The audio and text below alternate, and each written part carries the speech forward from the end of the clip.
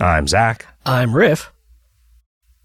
I'm Jim. I'm Kevin. It's time for episode number 364 of Video Games Hot Dog. The one without Kevin. It's sad. He got lost in the wilderness. It's true. He's on his way to Hobart to see some Hob art.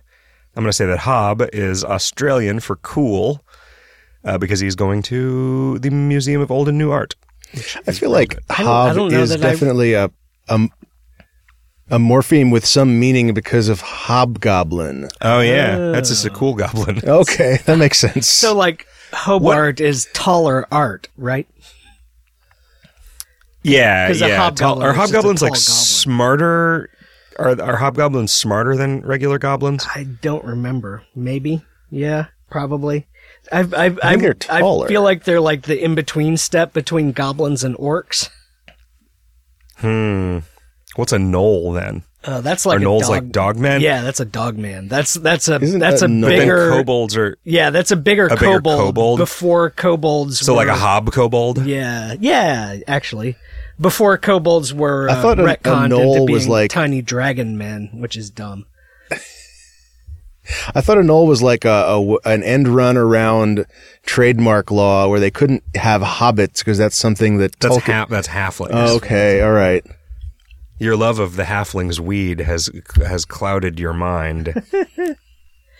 And then after orcs, called there auto-brewery are syndrome. bugbears, and then Okay. I think ogre comes after that. And then after that, you how start do getting into like owlbears giants. fit in? No, they just have owl heads, I think. Oh, They're just yeah. goblins with owl heads. Bears with owl heads. Owlblins. Owlblins. Bokoblins. Moblins. Oh, So yeah, I've those are the seen ones that you put that your spelled fist in, right? Maulblins, Yeah, Maulblins. Yeah. which is weird. Maulblins are like lady goblins who accompany gangsters. Right. That makes Oh, sense. sure, yeah. They're related to mall rats. They're you related been, Riff? to Richard Mole rats. Richard Mallrat. Very good. What have you been up to, Riff? It's been an entire week. You have to have encountered at least one story. I did actually. I started making some notes of things I could possibly talk about. Nice. I You can just you could talk about things you read on the internet. Oh, I thought you saying you started making notes was your story. There's more? Oh. yeah, that was it. I wrote down a note that said, I made a note. And it was true. No, so I did another thing kind of like an escape room in a box, except this one isn't exactly like that. The people that do Mysterious Package Company. I guess no point in saying the people that do Mysterious Package Company when I could just say the Mysterious Package Company put out a new thing. It's nice of you to give them credit. Yeah. Called Postmortem, which they were kind of light on the details of what it was going to be when the pre-order came in, but those guys generally put out pretty good stuff, so I bought it anyway. But it turns out what it is a entirely self-contained thing. I guess I don't remember how much we've talked about Mysterious Package Company, but for listeners that don't know what that is, it's a service where they do like elaborate stories, usually like mystery or horror or otherwise spooky themed stories that come to your mailbox in a series of like weird letters that often have like little inclusions and this sort of thing, like fake newspaper clippings and photographs and stuff like that, and you get like 2 or 3 mailings like that depending on the story, and then it finishes with like the big climax, I guess, of it is you get like a wooden crate with some kind of artifact in it that's related to the story, like the mysterious Cthulhu idol that the letters are talking about or whatever. But this postmortem thing, it's a single box. and it's basically like the old Sherlock Holmes consulting detective game, where you get it's set in London, or not London. It's set in Los Angeles, which is similar to London in terms of the first two letters. Set in Los Angeles in like the 1940s, so it's like a noir detective story. But you get like a map of LA and a newspaper for the day of the mystery, and a sort of a mock telephone directory of all the different suspects that you might want to talk to, and so on. And the map and the directory all have 3-digit numbers that you look up in this book that also comes with it. That's sort of like a choose your own adventure type thing. But the idea is that, you know, you go to a place to interview a suspect, and maybe that gives you some clues, that gives you an idea of a map reference that you should check out, or a person that you should look up in the directory, and that would be the next person that you go talk to. So you look up that number in the book, and so on. And until you've solved the mystery, and then once you think you've solved it, there's like an envelope that you unseal to see if you got it right. And it was pretty good. It was fairly long. It probably took me like 4 or 5 hours to finish the whole thing, which is super long compared to a single case of the original Sherlock Holmes style game. But it was pretty good. It also had... Oh, yeah? How do they handle, like, red herrings and things that presumably, like, there's a whole phone book, but only like 15 of the things mean anything in it, right? So what happens if you... What do they do for, like, things? Are they just all 000 except for the important ones? No, all the unimportant... It appears to have, like... Well, it probably doesn't have 1,000 entries, but all the numbers look like real numbers. It's just the book doesn't have all the numbers in it. The book of I see. Clue entries, you know. So if you go looking for a number that's not in there, then you know that person isn't relevant. And also because Mysterious Package Company does a lot of, like, you know, because they do all these letters and props and stuff, in addition to the other stuff I mentioned. It also comes with like 6 sealed envelopes that are labeled evidence A through F. And so when you eventually find the entry that says you can open evidence C now, then you get the letter or whatever the physical piece of evidence that the character finds in that. So it's pretty cool. The only... If I were building that thing, I would put in an evidence envelope that was never referred to in the text. Yeah. And that was full of scorpions, just live bees. venomous scorpions. So yeah, so just bees that shout cheater at you. The only bummer I had with it is that I super disagree with the conclusion. Like when I opened the envelope, I got 2 of the answers wrong, and one of those answers like could not possibly have been right based on the clues, and the other one that I just sort of generally object to because it was an thoroughly untelegraphed twist, in my opinion. So their solution to the mystery, I disagree with, and that was a bummer. But other than that, it was fun. And, you know, it's reasonably well written. It wasn't any Raymond Chandler or Dashiell Hammett, but it got the job done. And the production values were pretty good. Are there few enough clients to this that this company has that you could like write them a letter about how you feel about the mystery and it would change maybe their it actually practices? Said at the end of the envelope it gives you a web address for a survey you can fill out to tell them what you thought, and I guess that's what they're basing their decision of whether to make more of these or not. And so I basically said to them, "Hey, this is really good. You could have used the map a little more. The map reference stuff didn't play in very much. And also, this was completely wrong." So, yeah. Good job otherwise. Did they give you though, like guys. a scale from kind of bullshit to total bullshit? And then like on this scale, how bullshit was our conclusion? No, but luckily they did leave a space for, do you have any other comments, into which I could type whatever I wanted. Tear 'em a new one, Riff. Heck yeah. It's like, don't, you step to the Holmes, you best not miss. Yeah. Huh, good. Tell him you should let me write it, because, for instance, that thing I just said. Yeah. Yeah, at the very least, you should let me test your next one, because none of the guys you had test it noticed this. Ask me to come play your game. I'll test it. R.I.P. Keith, whatever. I guess just every time I make a Prodigy joke, I have to remember that guy's name. Yeah.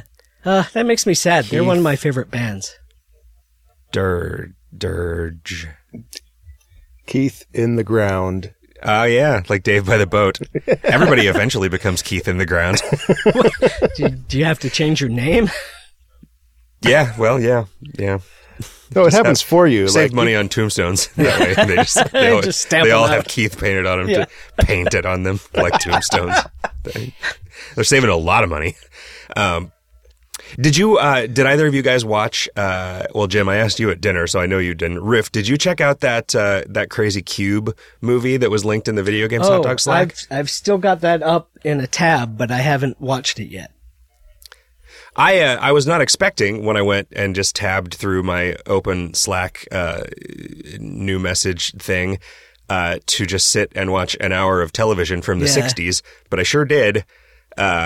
Apparently in 1967, and it ran for 4 years, NBC did a thing called the NBC Experiment in Television, which was I guess it was an effort to compete with the Twilight Zone. It ran opposite the Twilight Zone.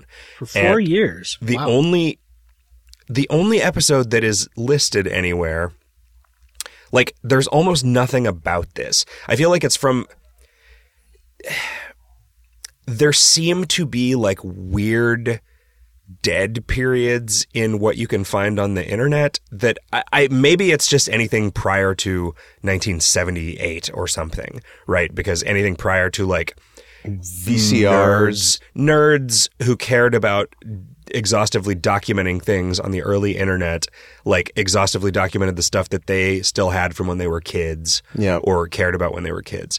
But I mean, also, like, there's a lot of stuff recording about is not prisoner on the internet. Home recording probably didn't exist really in the 60s. Yeah. Oh, yeah. So there are the only episode that I can find, like, that's confirmed is this thing called The Cube, which Jim Henson directed and co-wrote in 69. I don't know. I didn't really look him up to see where his career was at then. I don't know what he was sort of up to. Whether he was like a well-known person or pre or post Muppets, basically. I think it was pre-Muppets, but I don't know what he was doing before that. I remember reading about his career, and like he did a bunch of weird, not really kid stuff before that, which makes sense. Anyway, this is like an hour-long movie essentially about a guy who's trapped in a cube, and different chunks of the cube open up like doors and windows, and different people come in, and it's kind of like he's maybe being imprisoned and experimented on, and he goes nuts, and you know, there's a lot of hallucinations and a lot of special effects, and it's a very like modern seeming thing, just idea-wise. It looks qualitatively like a thing from the 60s, and so I don't expect it to be interesting, but then I think, oh, you know, like the like out there avant-garde art shit, avant-garde Jim Henson. The out there art shit from 10 years before a period that you know becomes kind of like the mainstream stuff of the period that you know eventually, right? Like stuff just changes like that. And so not all of it, but it stands to reason that like 10 years before something of a certain kind of sensibility became a mainstream thing, you probably could find stuff with that sensibility in weirder venues. This was really cool though. Thank you to I don't remember who in the Video Games Hot Dog Slack.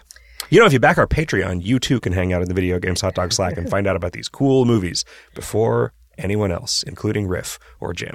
From your description, it sounds kind of like a cross between the movie Cube and that weird Japanese movie I talked about a few weeks ago. Yeah, it reminded me of that thing. There's like there's a button that he can push, and he's like, how long has that button been there? And the guy's like, oh, it's always been there. But it hadn't always been there. Or it had. I don't know. I wasn't on the set. It's good, though. It reminded me of... It felt... It kind of had like the Prisoner-y vibe to it. Everyone had British accents. Cool. Yeah, that's what it makes seemed like a feel British thing, but it was... Yeah, that's all it takes, is for it to be from... Like, you know, like that Mike Myers thing that was The Prisoner that came out in... What have you been up to, Jim? I want to talk about a thing I read about on the internet. What was it? Do you guys know about Swatch Internet Time? Yeah. I remember coming across it at some point, but I don't remember. So apparently, this was in the late 90s.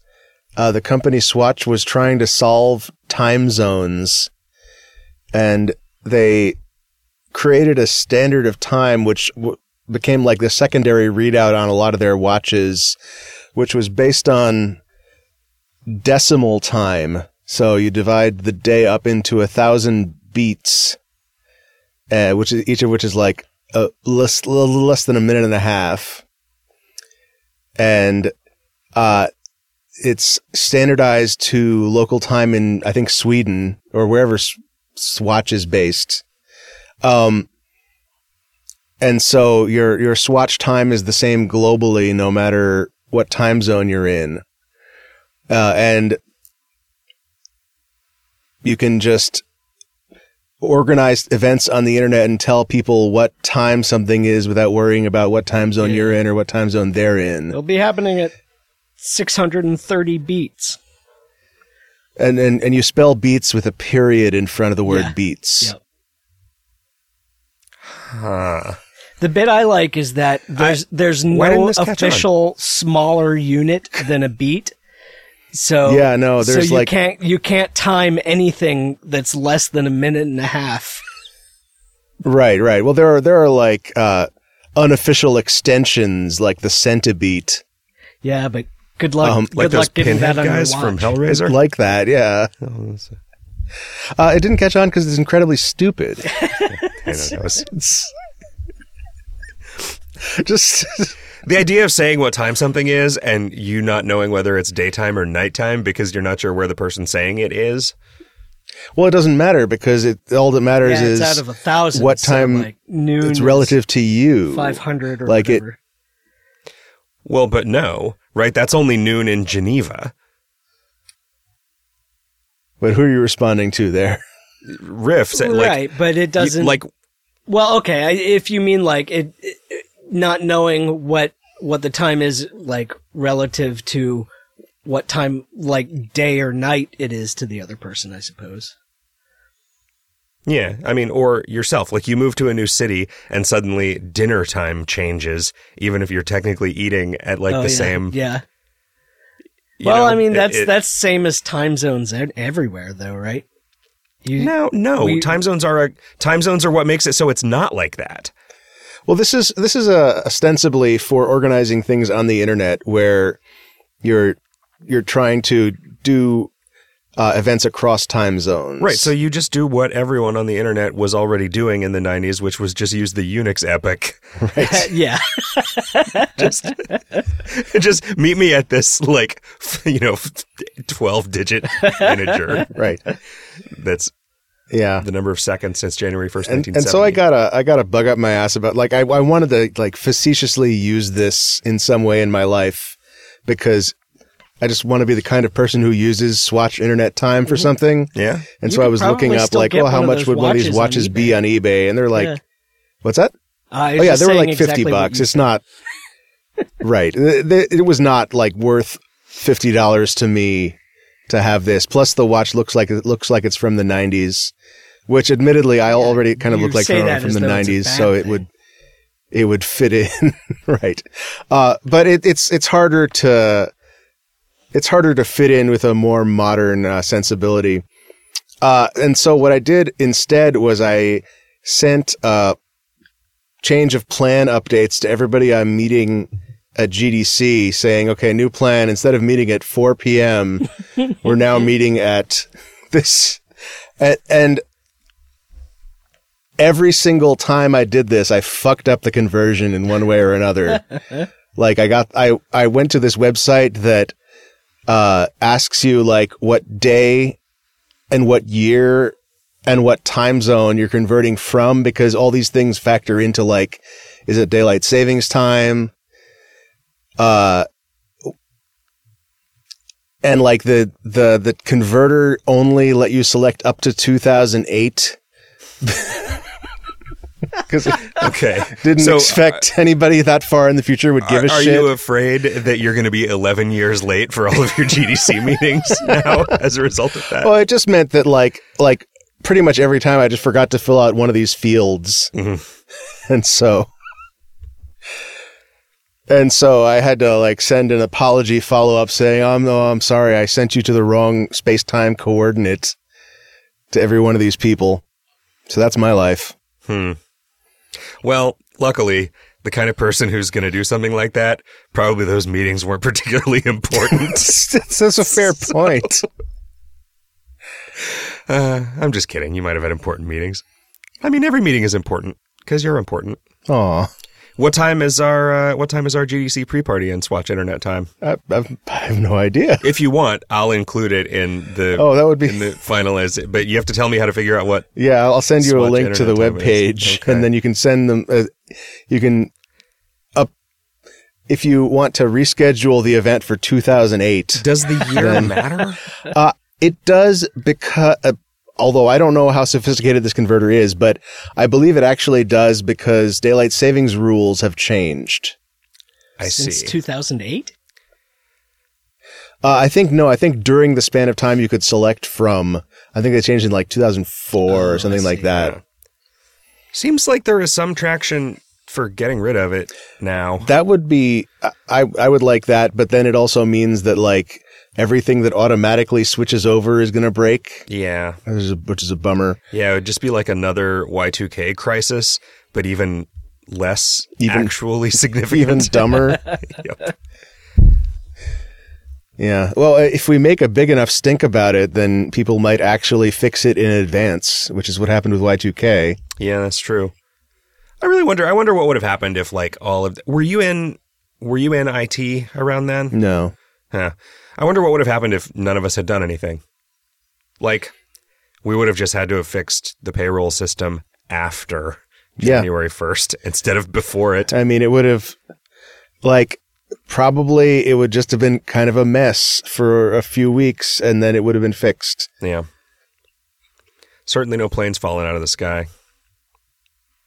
I don't know. I don't know what if planes care about what day it is. Yeah, I don't know either. I remember learning at that point that all of the like ATC software was all written in Fortran in the 60s, and it was so carefully done and working well enough that nobody wanted to touch it. What's ATC? Because the stakes were really high. Air traffic control. Ah. Yeah, so I forgot do you mean that because I was the working in planes were aviation really high at the time. Yes. Or do you mean that because the pilots were really high? Both, yeah. That was before there was mandatory drug testing. For planes? Yep. Can't really make jokes about plane crashes this week. Oh, yeah, that's right. I forgot about that. What else can't we make jokes about? There was an article today that popped up in my Google News feed that said, Luke Perry death certificate issued, buried in Tennessee. And I was going to tweet, why did they bury his death certificate? Well, but then I thought, nah, that would be in poor taste. Also not particularly funny. There was a moose that took a nap in front of a library. Yeah, saw that. It's probably too soon to make jokes about that. Yeah, That cat at the library got his job back. Yeah. Oh. outlasted the city councilman. Is that because wanted the him gone or councilman died or was diselected? I did not actually read the article, but I assumed diselected. Really? You assume that word I just made up? Yeah. Yep. That's weird. Guys, it's been so long since we did the news segment. I know. That's all I remember about the news. Facebook's been down all day. Yeah, Really? weird. Yeah. Weird. Yeah, if you go to facebook.com, it's just like, sorry. They moved too fast. Did they? Broke too many move things. fast and breaks things. Yeah, that's, yep. I only found out about that's that true. because the guys that did the Maze of Games book were going to do a new Kickstarter today, but then decided they shouldn't because they couldn't announce it on Facebook. Do you know what that's about? Is it just they're kickstarting the Maze of Games again? I have no idea. I don't know if they're doing like a sequel or what. I also saw recently that the first one was solved. I had no idea that it had not been solved. Yeah, no, me neither. Or I'm still like a chapter and a half from the end, so I never found out about the final puzzle or whatever. I only did the first quarter of it because the second, like, actual literal maze I got to, I was like, I don't want to solve a maze. And I put the book down, and then that was years ago. Which is a bummer, because I was having fun with the puzzles. Yeah, they're good puzzles. You could Why am I probably such just a dick about like, puzzles? Did Kevin also have a copy? Because you could probably just get him I to don't show know. you his maze and move on to the fun bit. That's true. Show me your maze so I can move on to the fun bit, I'll say to Kevin for the 100th time. I wish Kevin was here to show me his maze. I feel like there's an AR program that you could write where you could like hover a maze in front of a phone and then it would paint the solution to the maze. Oh, yeah. Oh. That wouldn't work for these mazes because they were all real tricky, puzzly type mazes. Yeah. Oh. But Yeah, that would kinda be tedious. cool for like a regular maze, though. I always end up doing the Had thing a, where you just like brute force a maze by coloring in all of the dead ends until they get to intersections, and then continuing to color I in didn't know more about and more that. dead ends until you've colored in the entire That sounds like maze, a fun thing to except do for the once to prove solution. that it works. It's Yeah, it, and that's what... it totally you could works. do that on the It first takes maze forever. in Maze of Games, and it was fine. Yeah, but then the second one didn't really work that way. Like, Yeah. it turns out you needed information that you'd blocked out, and I was like, God damn it. Just don't want to do this. We did Puzzle Pint last night.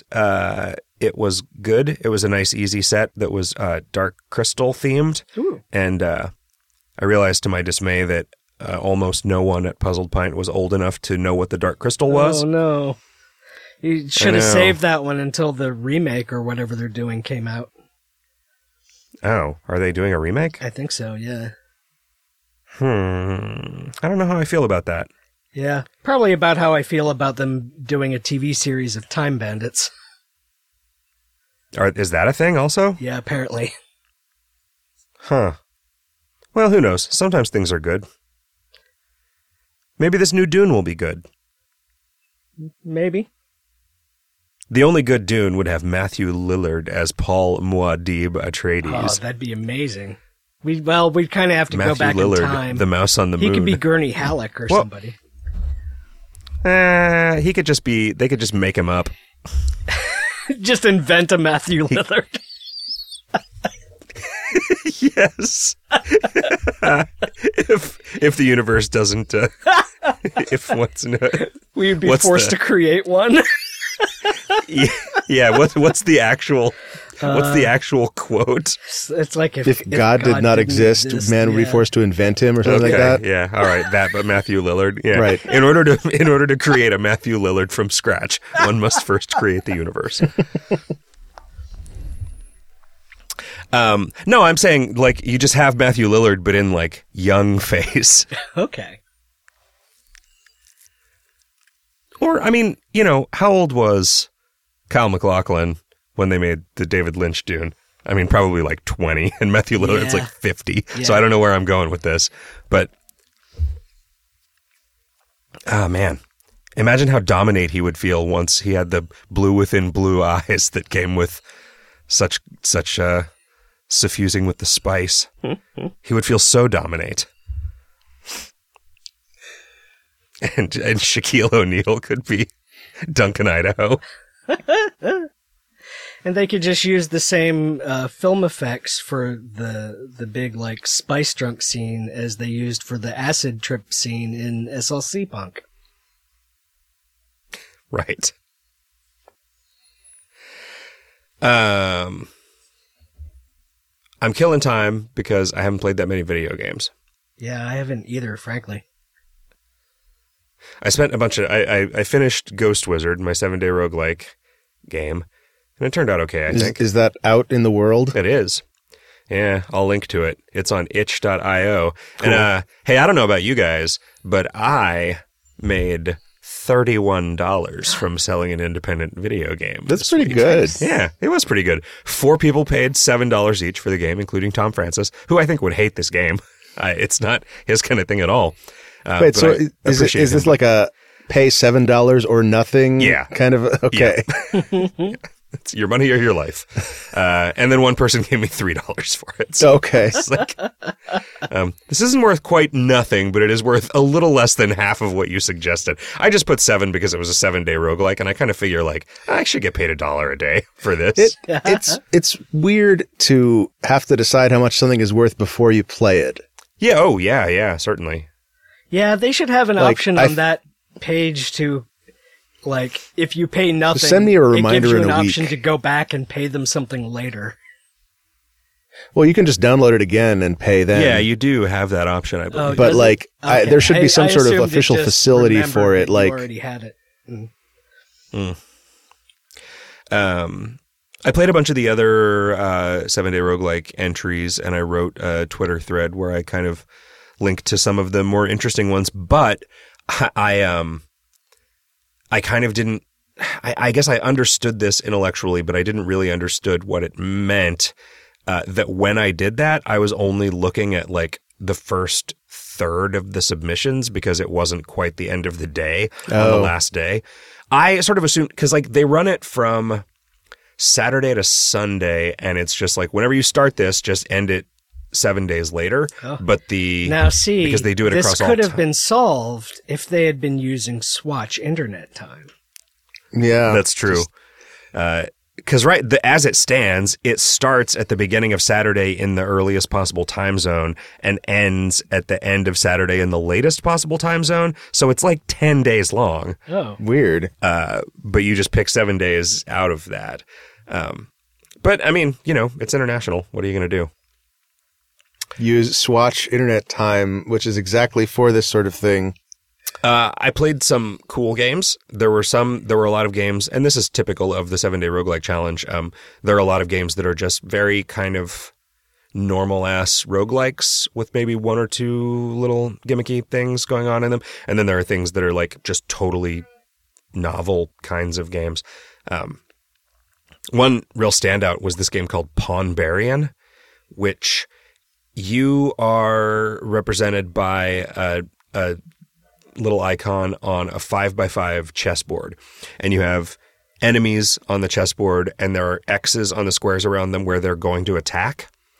And you have a deck of cards, and on the cards are chess pieces, and you draw 4 of them, and then you get to make 2 chess moves on the space, basically. And you're trying to like avoid getting hit and to attack the enemies. Capture them. There are certain enemies that when you capture them, they like explode and damage every square around them. And so those end up just requiring you to basically just waste a bunch of time until you get the right chess moves to get in and then get to safety. It's cool. The only problems with it were from them not having had time to thoroughly play test and balance it. I think like it's very like, it works really well. It's very polished. It looks really good. And it's a clever gimmick. After you beat each level, you get to either add a new chess piece to your deck or add a hit point. Yeah, it was cool. I saw on Twitter Robert Yang talking about some kind of, and I should have gone back and read this for real, some kind of like scholarship that they do. It's the NYU Game Center Incubator. Do you know what this is, Jim, or anything about it? No. There was a list of games that came out of it, and I recognized some of them. Yeah, I feel like wasn't Ape Out one of them? Yes, Ape Out was one of them. That's the only thing I know about this. Okay. So then it also, he had a list of things that had come out of it, and one of them was a game called The Norwood Suite, which I had never heard of. Or maybe I had seen the name but never connected it with anything. And I went and I bought it, and it is extremely good. It's like one of those. It's a lot like just a Unity asset flip kind of thing. It looks like the kind of weird world things that Kitty Horror Show makes, just in the sense of like it being fairly like, we're just going to build a level out of like quads with textures on them, and like maybe things are at the right scale and maybe they're not, and like we're just using the default Unity first person shooter controls. But there is a bunch of actual gameplay. Like there's a lot of NPCs that you talk to. You don't really make any choices. You're just kind of advancing through loops on them that respond to game state changes, but you're not really, you can give them, you have an inventory of items that you can use on other things in the environment. And like, basically there's a bunch of people. You're trying to get to the basement of this hotel where there's like a DJ playing. And in order to do that, you have to have a costume. And the costume is all of these accoutrements that Peter Norwood, who was like a famous drummer or a famous musician who used to live in this hotel, wore. And in order to get those, you have to do a bunch of like really random errands for a bunch of the other people who are standing around. And it's got a real like, kind of a Blendo Games vibe in the sense of everything is very strange. And like, there's a lot of like, branded items with like funny brand names and slogans and stuff on them.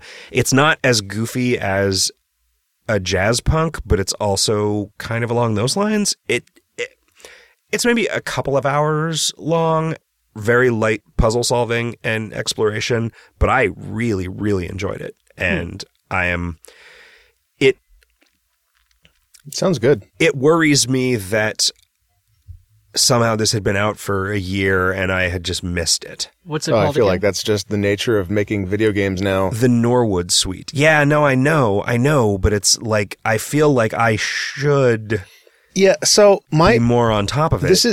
I don't think this is your fault. I think this is like the infrastructure we have needing more personal curation and not knowing how to provide it.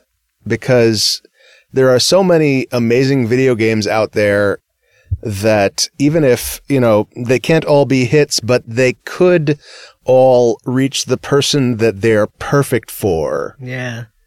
And right now, the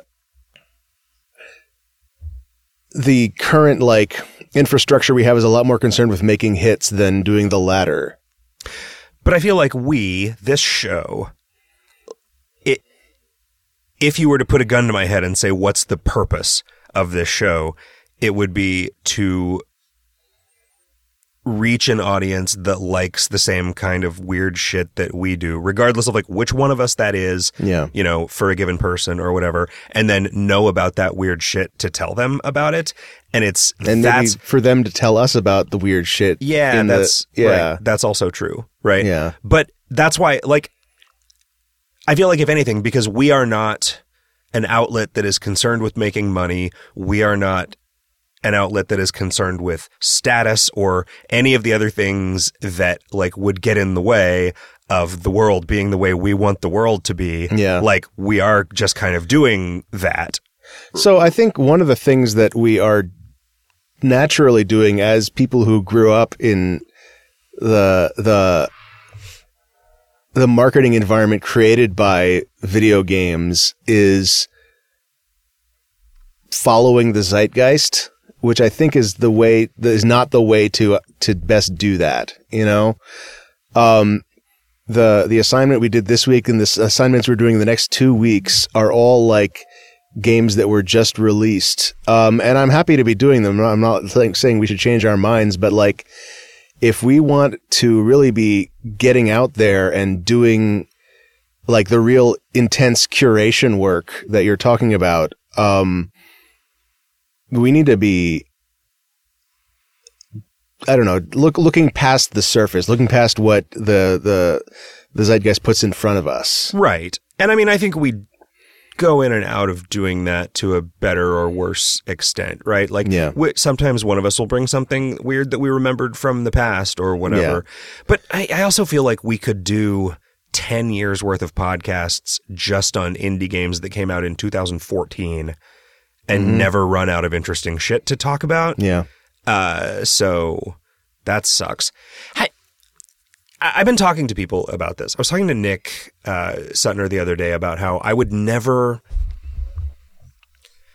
It is impossible for me to imagine regularly listening to a bunch of podcasts about board games the way that I listen to a bunch of podcasts about video games. And I don't know why that is. When I think about why I am not interested in that, it's like, oh, well, most board games I'm not interested in. There are lots and lots of board games, and most of them I am not interested in. That is absolutely true of video games. Yep. And I don't know. I definitely listened to like a tenth of the video game podcast that I listened to 5 years ago. Is that true? Yeah. Just because... And the ones that I do continue to listen to, I don't listen to because of the video game talk, Yeah. Yeah. I guess like the Giant Bombcast and the Giant Beastcast are outliers time-wise in my video game podcast listening, and I barely ever care about any of the games that they're talking about. Yeah. It like listening to smart, funny people talk about the way that games that I don't care about make them feel is of at least some interest and some professional value, but it is mostly just like, I don't know. I want to listen to the banter between them because, it's that like friendship porn style of thing. Whereas like the Crate and Crowbar, I find extremely edifying. Like listening to Chris Thurston talk about a game that I don't care about makes me understand why other people care about it in a way that it's like, oh, right, that's because that guy's job is writing about video games. Although now that guy's job is writing video games, which is cool. But yeah, I don't know. How do books, right? There is no one is like, I need to know about every book that comes out, right? Like, it wouldn't even occur to you to think that because there are too many. And there are as many video games as books coming out now. And yet outlets try to be kind of maximalist. Yeah. Well, so I believe the way books handle it is they have very codified subgenres where this person doesn't write like this outlet doesn't cover right. We only cover YA erotica, right? For example, and like if you large print vision impaired erotica, and if you don't write something that fits into one of those categories, the industry doesn't know what to do with you. Oh yeah, that's why you self-publish and you become The Martian, right? That's what happened to Andy Weir, right? He self-published that book and then became The Martian. I think he wrote it like as a series of blog posts at first. Yeah. I also played a game that friend of the show Seth Rosen made called Frankenstein's Monsters Monster as part of one of the Wizard Jams. Was that an episode of a... Apparently. Oh. Yeah. So it's a game that is, he showed it to me because we were talking about the ProcGen level generation stuff for my roguelike.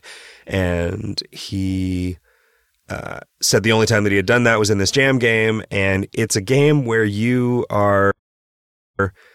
Frankenstein's monster creates his own monster, which is just like a real shitty Frankenstein, and it's kind of like a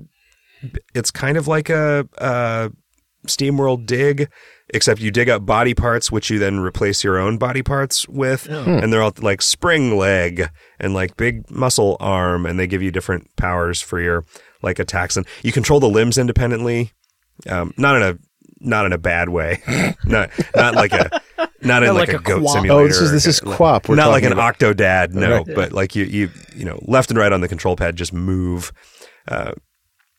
This is relevant to my interests. I'm probably going to go play this. It's it's on itch. It's a jam game. It's like a proof of concept. Sure. And it's not like, I don't think it really ends. The goal is to collect body parts to use as fuel because Frankenstein's monster wants to go to the moon, and he has a corpse rocket that Dr. Frankenstein had made that runs on limbs.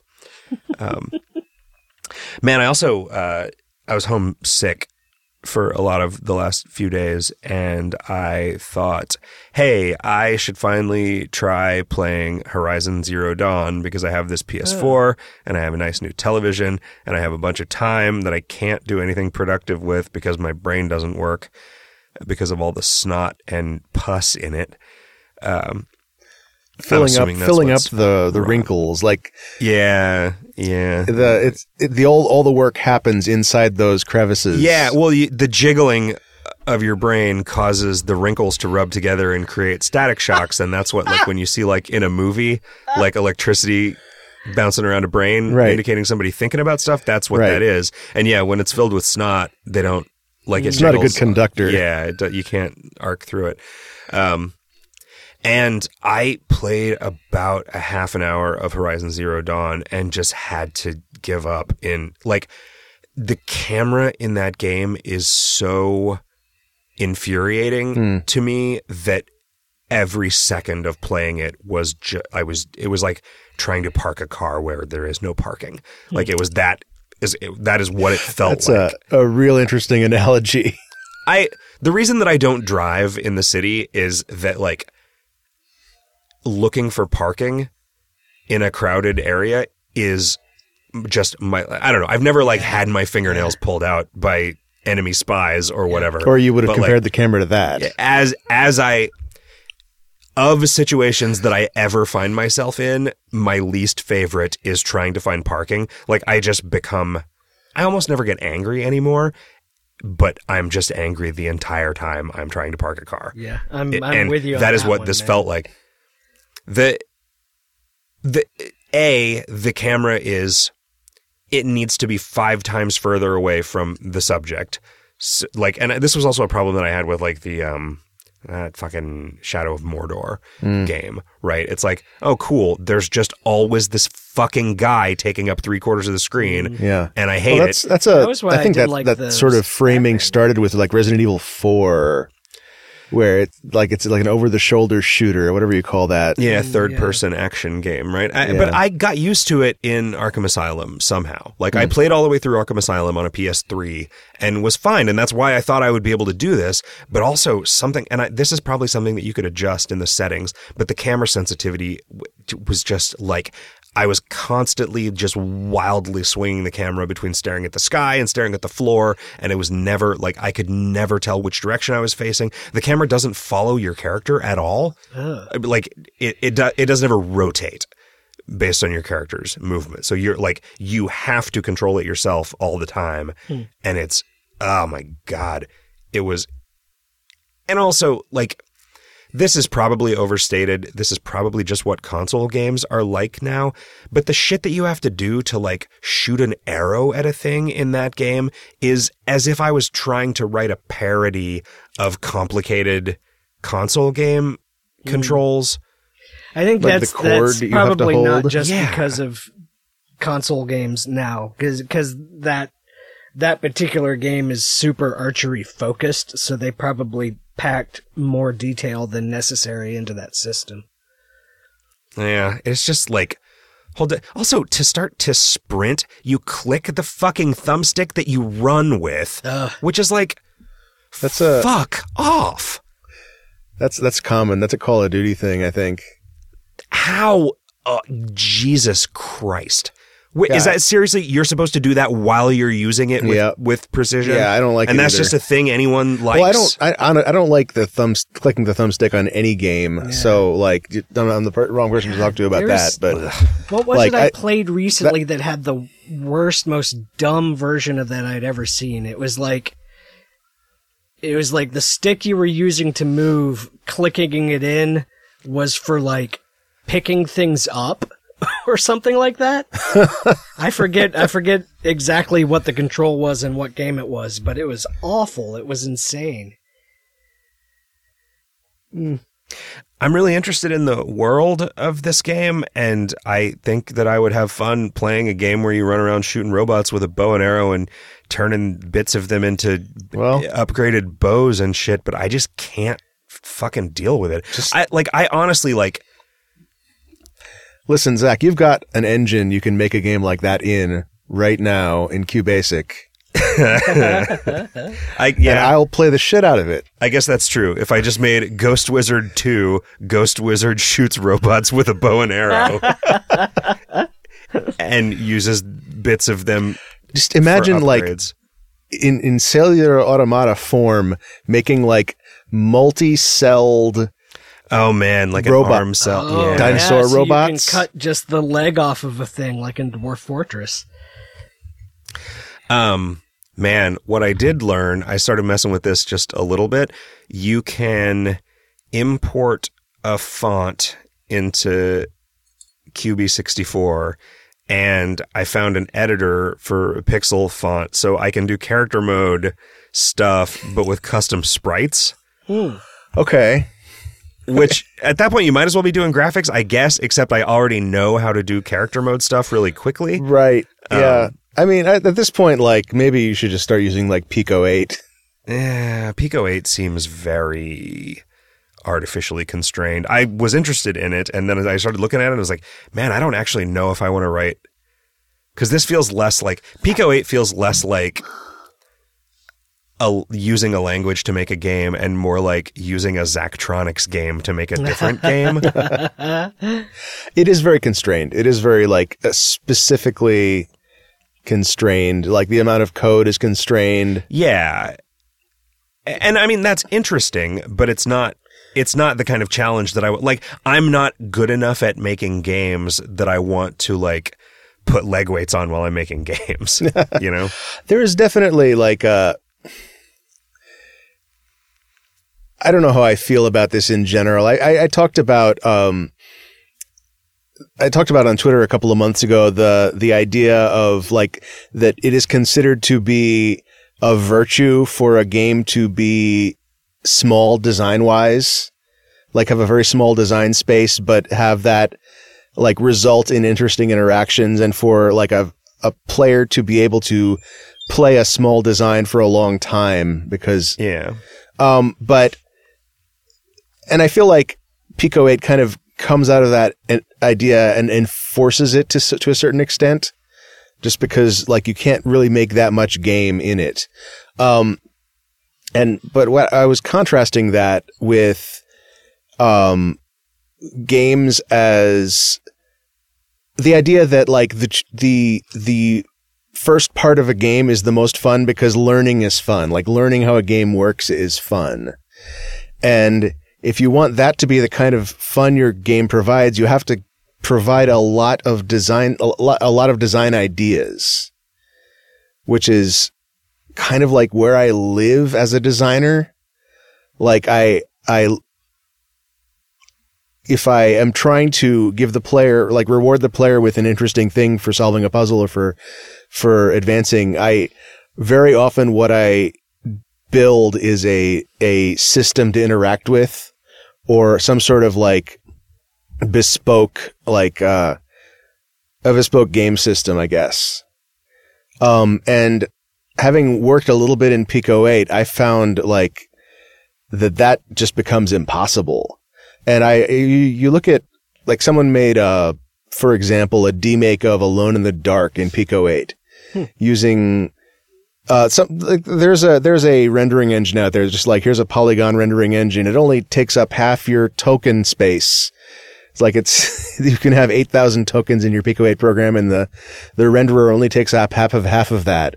And so Alone in the Dark used that. I believe it used that engine and just made as much of that game as it could in the rest of the space. And whenever I see something like that, I kind of get depressed because, like, okay, that's a cool prototype, but it is literally impossible to take that prototype and turn it into something complete. Yeah, and it doesn't have to be, right? Like they just decided. Well, I mean, that's kind of, You could do that's also the sequels, virtue of Pico 8 chapters. is that what's that? Oh yeah, you can make a multi-cart. Yeah. It switches- just have, switches- when that's you a get to real the thing end that of people it, do. It says insert .png2 to continue. Right. Well, but that's also one of the virtues of Pico 8 is that, like, if you are, I don't know, if you're the kind of person who obsesses about, I don't know I don't know how to finish that sentence, but like one of the virtues of Pico 8 is that you can spend a week on something and max out what that system can do and feel like you've made the biggest thing possible. Yeah. And so, like, there is definitely a psychological virtue in constraints of, like, you're only competing against the other things that can exist within these constraints. And I guess, like, one of the things you can do if you want to expand beyond Pico 8 is take that Lua code and run it in, like, Love 2D instead. You been playing anything besides the Pico 8 remake of Alone in the Dark? I didn't actually play it. I just watched an animated heaf of it. I played a game called Don't Trip, which is a walking simulator in the sense of the game provides you like a top-down view of a messy floor. So this is a cell phone game. You put one thumb on the left side of the screen and it places a shoe where you put your thumb, and then you rotate your phone pivoting around your thumb, and it moves that moves your viewport into the world. So you're now looking at what would be behind the phone if you were looking through the phone at the messy floor. And then you can put your other thumb down and there's your shoe goes, the other foot goes there. And then you can let go of your first foot and pivot your phone again. And now you're looking at the view again of the floor. And the goal is to walk as far as possible, without tripping over something. Is it just an infinite expanse of garbage room in every direction? That's the sense that I only ever tried walking in the direction the tutorial had you walk in. I didn't try walking like left or right. That's a good idea. But I only ever tried walking up. And I found like I couldn't really figure out what the challenge in this game is supposed to be, because like it's not like there's a danger that you won't lift your foot high enough to not trip over that tire, right? Because you're just literally just moving your thumb off of the screen. So like the times that I lost were times that like a Roomba ran into my shoe or something like that. And so like I couldn't really figure out in the time I played this game, like what is this game actually supposed to be? Like what's the challenge of this game actually supposed to be? But it is a weird experience. So that's cool. And I played a game called Symphony, which I had downloaded this thinking it was probably like some free-to-play nonsense, but with horrible microtransactions. Like I had talked about a few months ago, or maybe probably more than that. I've talked about playing like the kind of free-to-play game targeted at women tend to be like here's one called Gardenscapes, where you're revitalizing an old garden, and it's all very like friendly pastel themes, and then the most brutal, abusive microtransactions you can imagine in the actual design space. So I was expecting it to be that, except music themed. So Symphony is a game. It turns out it's actually one of the Girls Make Games games. Girls Make Games is a nonprofit that teaches young women to make video games. And so I think this is a game made by like early teens, probably. And it starts out with a cutscene where the protagonist talks about how I loved my grandfather and he played the violin and then he died and it was very sad. And I was in his study, and this is all written better than this, but this is me like remembering the story. I was in his study and all his sheet music flew out the window. And so the game is about going and collecting the sheet music from around town. It turns out to be a platformer, where you are like walking through the park and you're jumping over, you can bounce off of leaves. And if you step on a thorn, it resets your position to a couple of screens ago. And you occasionally like run into a bird that's mad at you, and you have to soothe it with your violin. And the way this works is it's a little bit like someone saw a video of Elite Beat Agents and didn't realize that it matched, like what the player does matches the music. So what you're doing is you're following, you're tracing a line across the screen in the pattern depicted on the screen, and you have to just follow the pace of the translucent circle that's going across the line. But it's not matched up to the music. It's not. There's no relation as far as I could tell. And sometimes you run into a person on their cell phone that's mad at you, and you have to soothe them with your violin.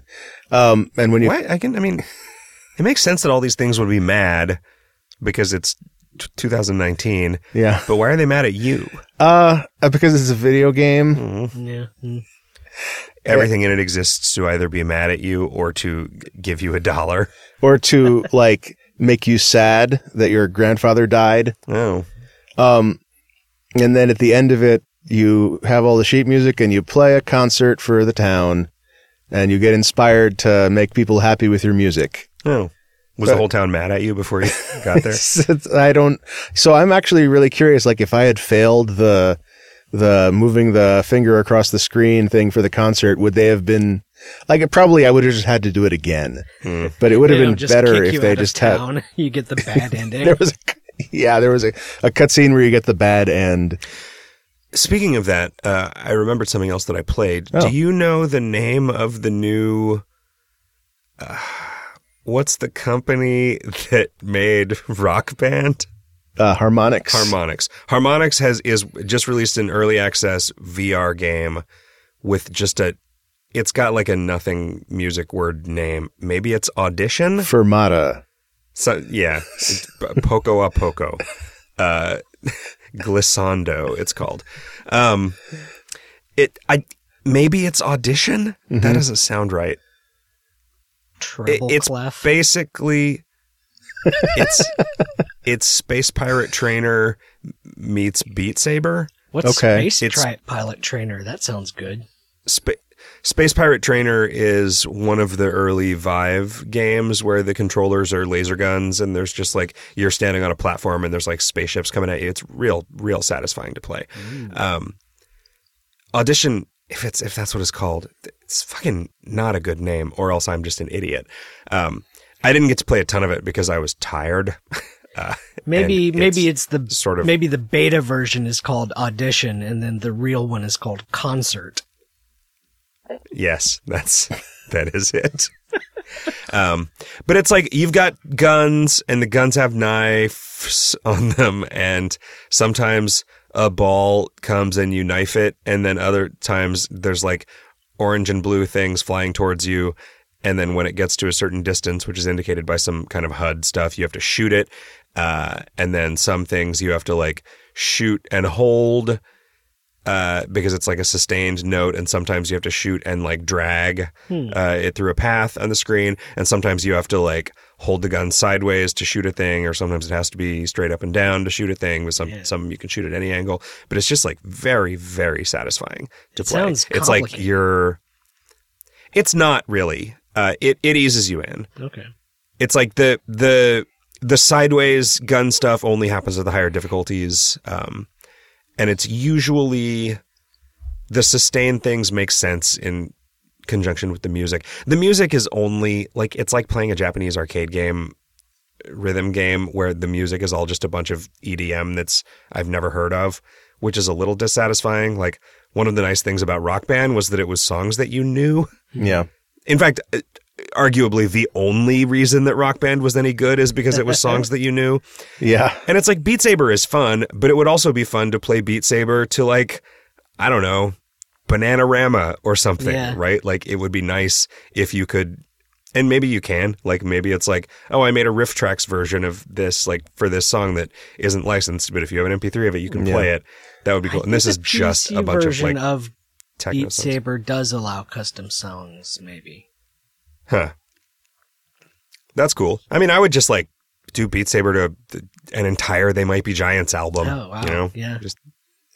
So before they made Rock Band or even Guitar Hero, Harmonix made a series of music games that were, as far as I could tell, like, they framed it as like, this is music that they licensed, but as far as I could tell, it was just like music by the in-house bands at Harmonix. Like Frequency and Amplitude? Yeah, those are the games that I'm thinking of. Did they make Vib Ribbon, or was that? That was somebody else. Okay. Because that was the one where you were like on a platform, and the platform was the sound wave of whatever MP3 you had it playing or something. It was, I think it was based on, it was CD music, but I don't think it was as smart as you're saying. No, I see. That was made by the guy who made that early DS music game where you had like little bugs or drops of water that were like music. electroplankton. Electroplankton, yeah. Yeah. Anyway, it may be that that's what's happening there again in this new Harmonix game now that they don't have a budget. Right. It's like every song is Freeze Pop because that was they were local. Right. There was nobody that I had heard of on the thing, and it's just I don't know. It's fine. It's like I don't dislike just random techno, but like that's kind of the other thing about Beat Saber. It's like, here's a list of things that you don't know what any of them are, and like nothing describing what might be different about them. Like, oh, they're just different techno songs. Like, give me fucking, I just want to shoot some shit to Cotton Eye Joe. And by some shit, I mean some heroin into my veins and just drift off listening to Cotton Eye Joe.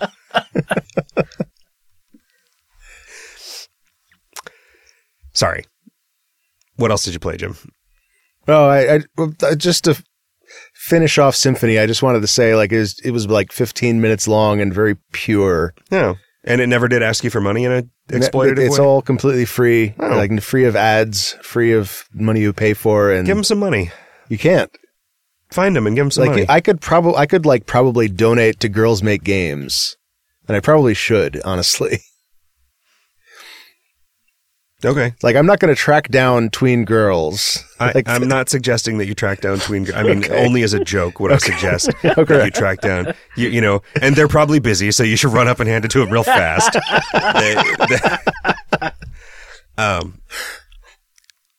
I'll match your donation. Okay. All right. Let's figure out how to do it. Oh, if I run up to them real fast, you have to do that too. A different one. Right. Oh, okay. All right. They could compare notes later to make sure we matched right. Uh-huh. We'll both be in the lineup. Yes. So they can. I've been playing Breath of the Wild still. I don't think I really have anything new to say about it. Last we spoke, you had already gotten the mobility up. You'd done the temples. I had done 2 of the temples. I've now done a third of the temple. The volcano one is left. Had you done them all before? Yeah, I'd finished the game last time I played. I see. Okay. And I'm like at 50 shrines or something. last time I played, I guess I'll talk about this. Last time I played, I had turned off the shrine detector because it was irritating. And then like late in my playtime, I realized if I had had it on, I bet I would have found more shrines. So I am leaving the shrine detector on this time, even though it's irritating, just because I feel like I want to get the shrines. I want to get all.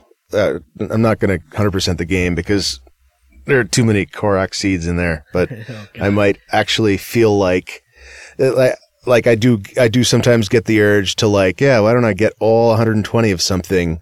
Because that's the number of things there were to collect in Mario 64. Yeah. Well, I mean, in Breath of the Wild, the shrines are the fun part. That's the good Marshmallow that's Center true. Zelda puzzle part of the game, so it's worth collecting all of those. Well, except the ones that are just impossible fights. Well, yeah, except for I have leveled up my weapons or whatever.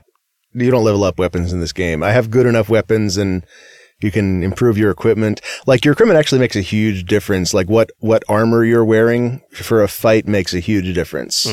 So, like, maybe you just need to get some better equipment and level them up at those weird, enormous ladies. Yeah. They want a lot of, like, Moblin fingernails or whatever. Or ancient screws. Mm-hmm. I don't. What have you been playing, Riff? Nothing much new, but I have been watching a thing called Cuso Grande. Have you guys heard of that? No. So there's this guy, Bersentia, who I'm not sure if he's part of the GDQ crew or if he's just a guy that has been going to GDQ every time for however many years. But he's one of those dudes, and he's on Twitch, and he runs these tournaments called Cuso Grande, and the fourth one has recently started, and it's a tournament where every round at the moment they're doing like Swiss elimination rounds because I think there's like 100 contestants or something, but it's four player races. Where they're racing a game that has been selected for being entertainingly bad, and those four guys have to race it blind, having never played the game before. And they're supposed to finish the game? No, it's a race that lasts exactly an hour, and at the end of the hour, whoever has at some point made it the furthest in the game wins, and it's for is that something the judges just decide? Say again. Is that something the judges decide, or is there like some if generally they're able to tell, but they do occasionally comment that occasionally they have had to go back to the VODs and measure out individual pixels to see who won.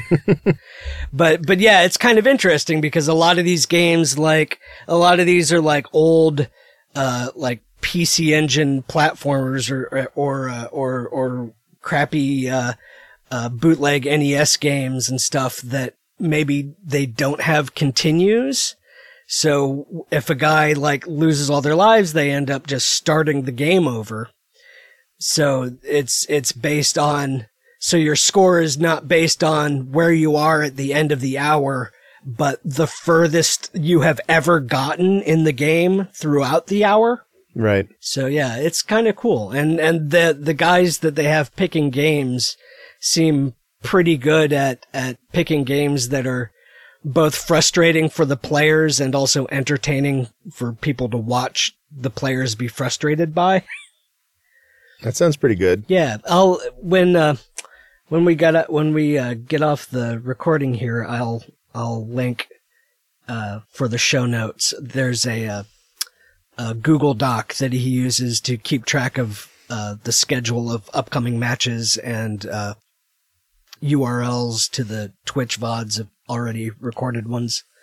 So yeah, it's a cool thing for watching, for people that are into watching such a thing. Other than that, I've pretty much just been playing Pokemon Black 2, just still trying to beat that thing. Is it hard? It's real long. It's kind of a slog. It's probably one of my least favorite Pokemon games. Is this a new one? No, this is a couple generations ago. It's the last, if I'm not mistaken, it's the last one that was on the DS as opposed to the 3DS. Well, should we talk about this assignment? Toe Jam and Earl back in the groove? I think so. Sure. I think you're going to have to do most of the talking about this because this game was not for me. Yeah. How much time did you put in? Half an hour, maybe. Okay, that's enough to get the idea.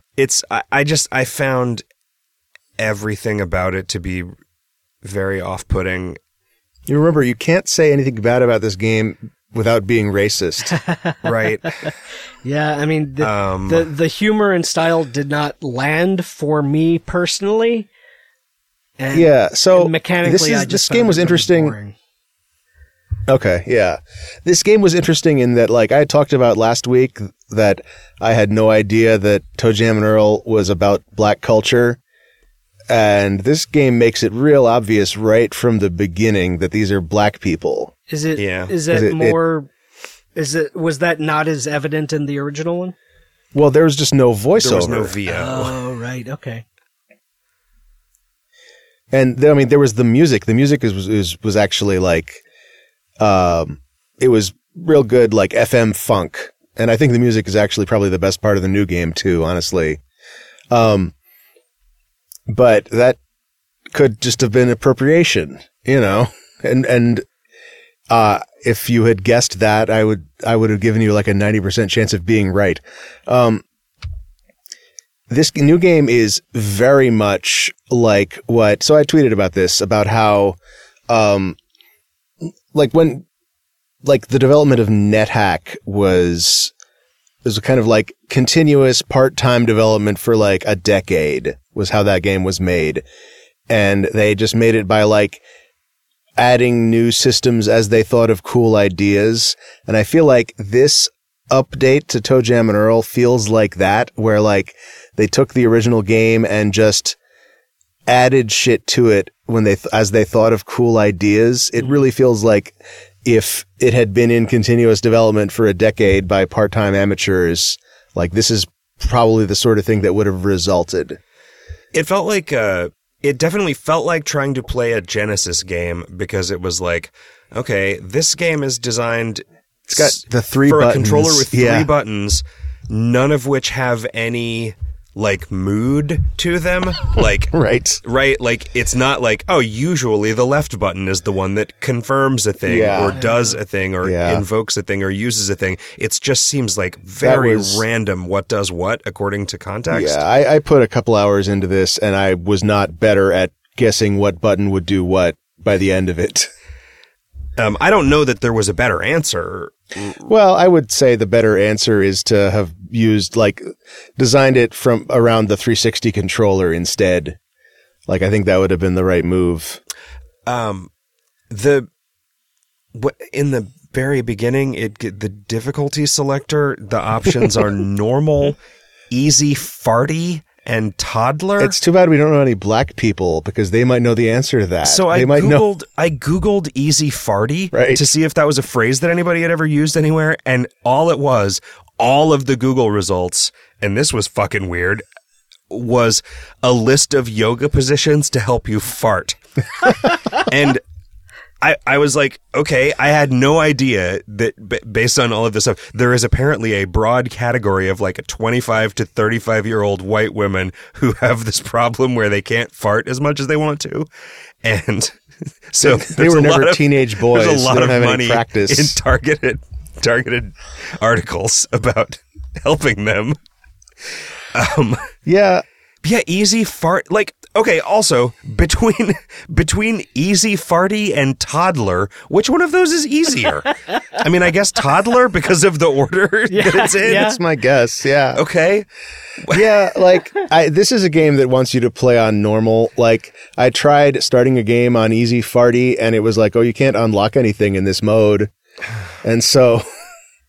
God, what's toddler for? I mean, maybe it's just like, maybe it's literally for like a toddler playing where you can't take damage or something. I don't know. I found it very difficult to tell like what anything was doing on the. It seemed like there weren't a lot of like really clear, like a lot of the time you would put $1 in a parking meter. Yeah. And that would either cause the parking meter to move or another parking meter to spawn nearby. And I wasn't sure if that was just like, okay, putting money in a parking meter causes a random object to spawn nearby and maybe it's another parking meter. And I was just getting lucky. I have no idea what that interaction was. But like, so I was just talking about how so this game is a huge like mess of systems, and I love a big mess. Yeah. And I love it because what that parking meter is doing is a puzzle for me to solve. And so like, I kind of feel like once I understand what all this stuff is doing, that game is a lot less fun for me. You know, at that point you're just playing the systems, and I kind of doubt the systems are worth playing in this game. This game is not so dissimilar from the Catamites game, right? Like sprites that are sort of like art forward in a way that doesn't care about presentation at all, right? And with the Catamites stuff, it's about sort of bad art, or like at least like glitchy, deliberately extremely kind of art. crude, glitchy art. But it's like, we're going to put this here and it doesn't matter if it's the same size as the thing that's being represented in the game world or not. Yeah. And it doesn't matter if it renders in front of or behind the floor texture or whatever. There's a little less of that here, but like, I could never tell when something was going to hit me or not in this. Like, it felt like the player collider was kind of where the player sprite was, but yeah, I don't know how that system worked. It was more intuitive to me. Like, it's kind of like reading positions in like a beat 'em up where everything is very like specific billboard. Like, so in terms of like getting a mental traction on this game, it's maybe interesting to have, like, in the context I played ToeJam and Earl, I had already played NetHack, and ToeJam and Earl takes so much directly from NetHack. Like, the secret door system is basically the same. Mimics are basically the same. It's got vortices that work in the same way. And what's a vortex in NetHack? In NetHack, it's a monster that engulfs you and moves around and releases you wherever it moves to. In this game, that's more interesting because it could release you like above a gap and you would fall to the previous level. Yeah, and it seemed like it had like a weird mini game in it that I couldn't really understand. Oh, I didn't actually get engulfed in this game, so I don't know what's up with that.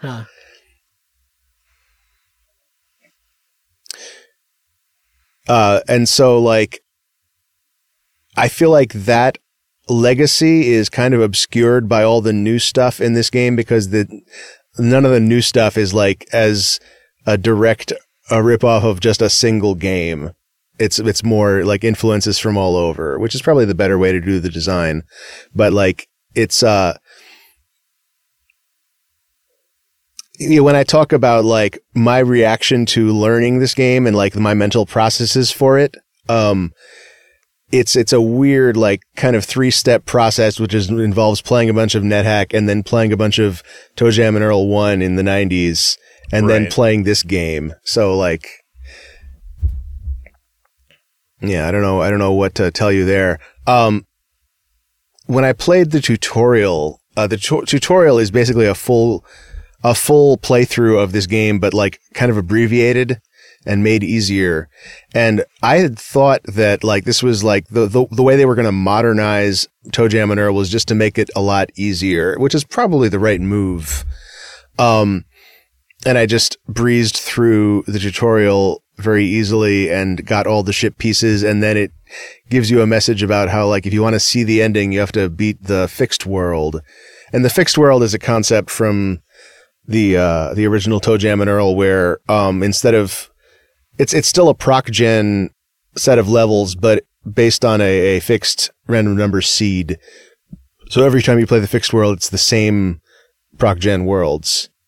And I guess I didn't know this when I played it, but apparently, like, you're playing the tutorial unlocks the fixed world, and then you have to get like to level 10 or something to unlock the randomized worlds. And I didn't realize until I played this game that the intended way to interact with the first game was apparently probably to play the fixed world and finish that and then go play the proc gen worlds. Because playing a fixed set of levels is such a different, like, you can actually like learn them and learn where all the good shit is and go there and avoid the bad shit, which is not a luxury you have when you're sight reading it, basically. But when you, as soon as I started the fixed world and I realized, like, no, they really like seriously toned the balance. Like they tuned the balance significantly in favor of the player for the tutorial. And the actual game is, it's probably still easier than the original ToeJam and Earl, but it's probably harder than is fun for new players, which is a problem. But for you, Zach, and I'm guessing for you, Riff, as well, the problem wasn't the difficulty, it was just the presentation of it was confusing. I found the presentation of it off-putting. Yeah, not so much confusing as I was just bored. Okay. I had a really hard time. It said good NPCs have sparkles on them, but I couldn't really see the sparkles. No. Like, there were a lot of things that I assumed were enemies until I like looked really, really closely at them and saw that they had that sparkle effect on them. And it's like, it's too bad you can't tell just from their behavior most of the time. Like, the enemies that you have to avoid, like, they go between like just wandering randomly and then suddenly they'll chase after you for 15 seconds. Yeah, and everything presentationally is just kind of undifferentiated garish noise. Yeah. You know? Like, those are supposed to be like, I think that might be like, I think this might be like an allegory for black people going into white people's spaces. Huh. Like, because all of some of them are literal demons. So like, there's no all here, but like, I think the majority of the enemies are white people. And then like a lot of the friendly NPCs are not. Like, there's Gandhi in there. Yeah. I guess the wise man is a carrot. So. Yeah. Oh, if I remember right, he's like a carrot, like a wizened white dude with a long beard. Yeah, I don't know. Yeah, I'm curious. Like, I would like to read about maybe just reading a game facts about the original ToeJam and Earl will be entertaining. I think it would be entertaining, but I'm not sure it's going to help you that much. No, I don't, and I don't need to understand. Like, I'm just like, I kind of would like to read a description of this written by somebody who knew what the fuck was going on. You know, like, what the fuck are those parking meters? Like, it's just like it's like systemically bewildering. Right. I mean, you messed with them, right? Yeah. And so I put money in the parking meter and it revealed another parking meter. And I did that for a while. Sometimes it turned into a button that seemed stylized in a way I didn't recognize. And if you keep doing that for a while, you eventually get a present. Okay. And I can't figure out thematically what that's supposed to be. But also, the guy who identifies your presents for you is a carrot. So, like, it might just be like goofy bullshit. Yeah. Yeah. I don't think I saw any mailboxes. Are there mailboxes in this one? There's the blue boxes. The traditional blue drop boxes are in here. Okay. You can mail order stuff from them, or if it's the bad kind, it'll chase you around and hurt you. There was that radar ping for like revealing what bushes had objects hidden in them, and it's like every third bush. And so it seemed like just barely faster to use the radar to identify which bushes to go get a thing out of. See, now you're teaching me stuff. I didn't know about the radar ping. It tutorializes it. It's one of the buttons when you're out in the main map. Wow. I guess I just didn't push that button. And it sends out these pings, and a lot of the presents interact with your radar system. Huh. Except for the cursed fart blast. Man, a lot of fart jokes. I don't know. It's okay. Yeah, it's all right. You can not know things. Yeah, no, I don't. You're not allowed. You're allowed to not like something. Yep. You know what I do like though is next week's assignment, Hypnospace Outlaw. You already like it. Hyperspace Cowboy. Terry Kavanagh kept tweeting about it and kept referring to it as Hyperspace Outlaw just over and over and over again. And at first I thought it was a joke, but then I was like, no, God damn it. And then eventually he just posted another tweet that was just asterisk Hypnospace, which is like, just apply this to everything I wrote over the last couple of days. Everything I've written in my life. Yep. Anyway, friend of the show, Jay Tholen, finally released Hypnospace Outlaw, and it's pretty good. It's about enforcing crimes on GeoCities, basically. Yeah. And we were all going to be playing it anyway. And we want to support those bros. Making video games.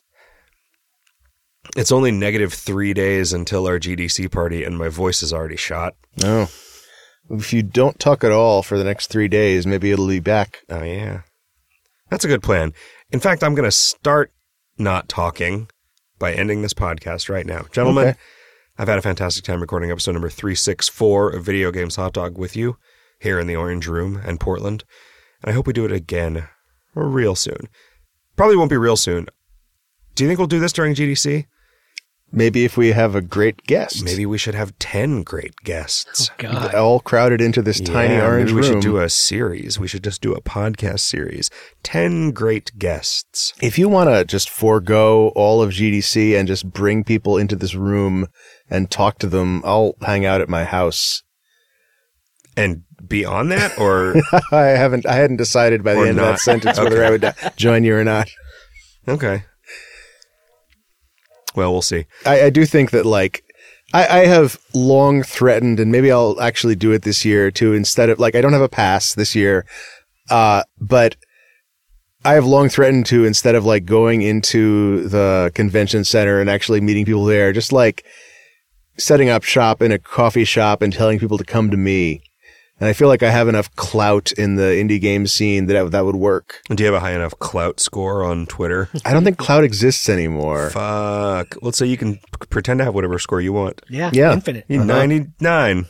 I don't think that one's very good, Zach. Oh, well, I don't know how. I don't either. I never used it. I mean, well, you say it's 99 out of 98. Oh, okay. Then that's pretty good, Zach.